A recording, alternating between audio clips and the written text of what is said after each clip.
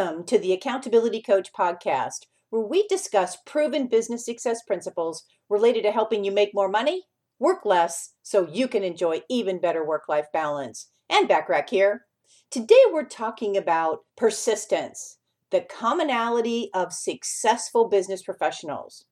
Look upon history, for example, and you'll find that the notable quality that exists in all champions is persistence. The path you walk will not always be easy, as you already know, but you have to continue to persist.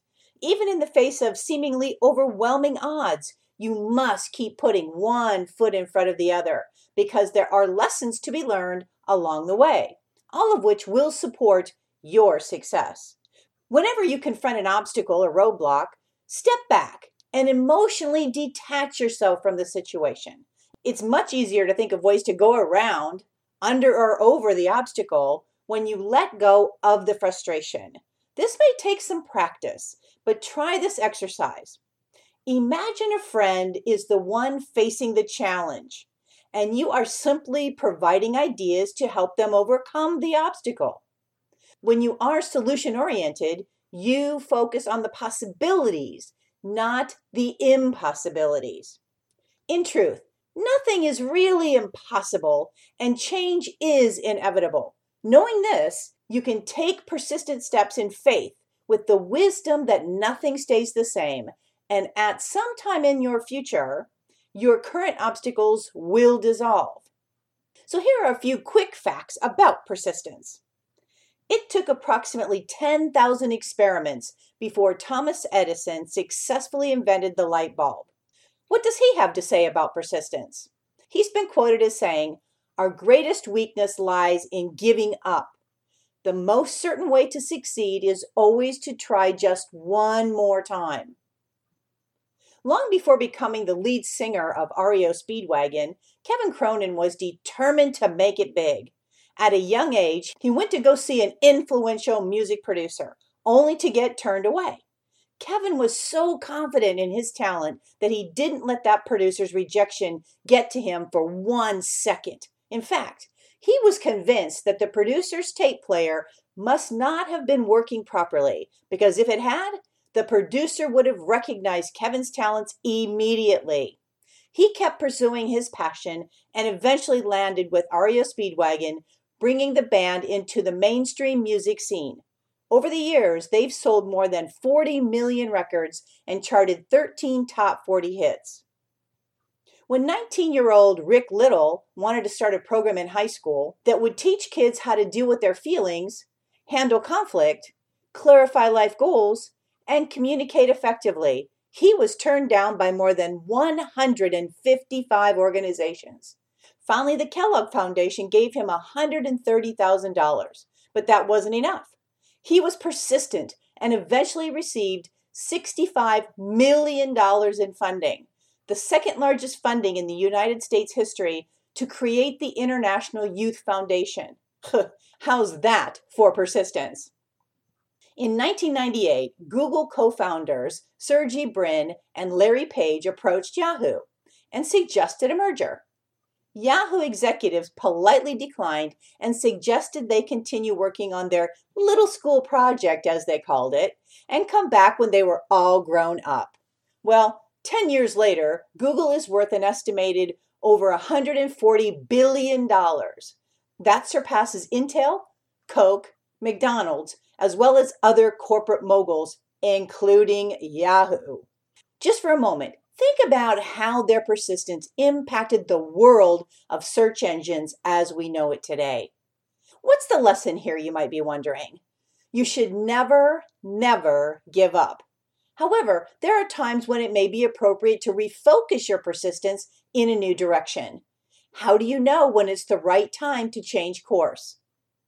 If you absolutely cannot live without what passionately consumes you, then do not give up.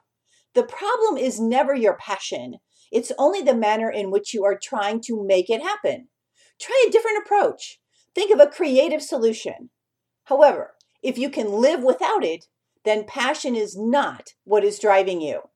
When passion is not driving you, it's not something you really want. Perhaps you've trained yourself to want what someone else wants for you. Go back to your list of goals and reconnect with the goals that really drive you. We all know that people change. Where you are in life determines what's important to you. It's okay that you refocus your persistence on a new goal that is in alignment with your priorities or values. Don't be afraid to let go of old goals that don't resonate with your new evolution. Just be sure you're letting go of them for the right reason. In other words, be sure you're not letting go of something you really love just because you're fearful it will never happen. To be clear, persistence is not the same thing as stubbornness. Are you being persistent because you really want it? Or are you refusing to let it go because you are somehow mistaking it for failure? If you don't want it, please just let it go. That's not failure. You may have several goals in life, and that's the way it should be. But which ones are the most important to you? It's a good idea to first focus your persistence on the goals that carry the highest value of desire. As you achieve your most desired goals, you can reprioritize the remaining goals, delete them, or add new goals as it suits you.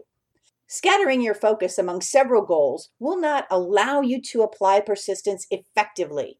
Periodically evaluate your goals list and reprioritize or delete old goals to make way for the new ones. The most important thing to remember about persistence is to trust your intuition. Don't listen to the critics and silence the self-doubt. If you have a feeling that something is going to work out, even if everyone says it won't, please persist in your goal until you achieve it. There is a core genius in you, and that is the stuff that champions are born from. Let me tell you a quick story about one of my clients. When we first started working together, he set his goals for the year.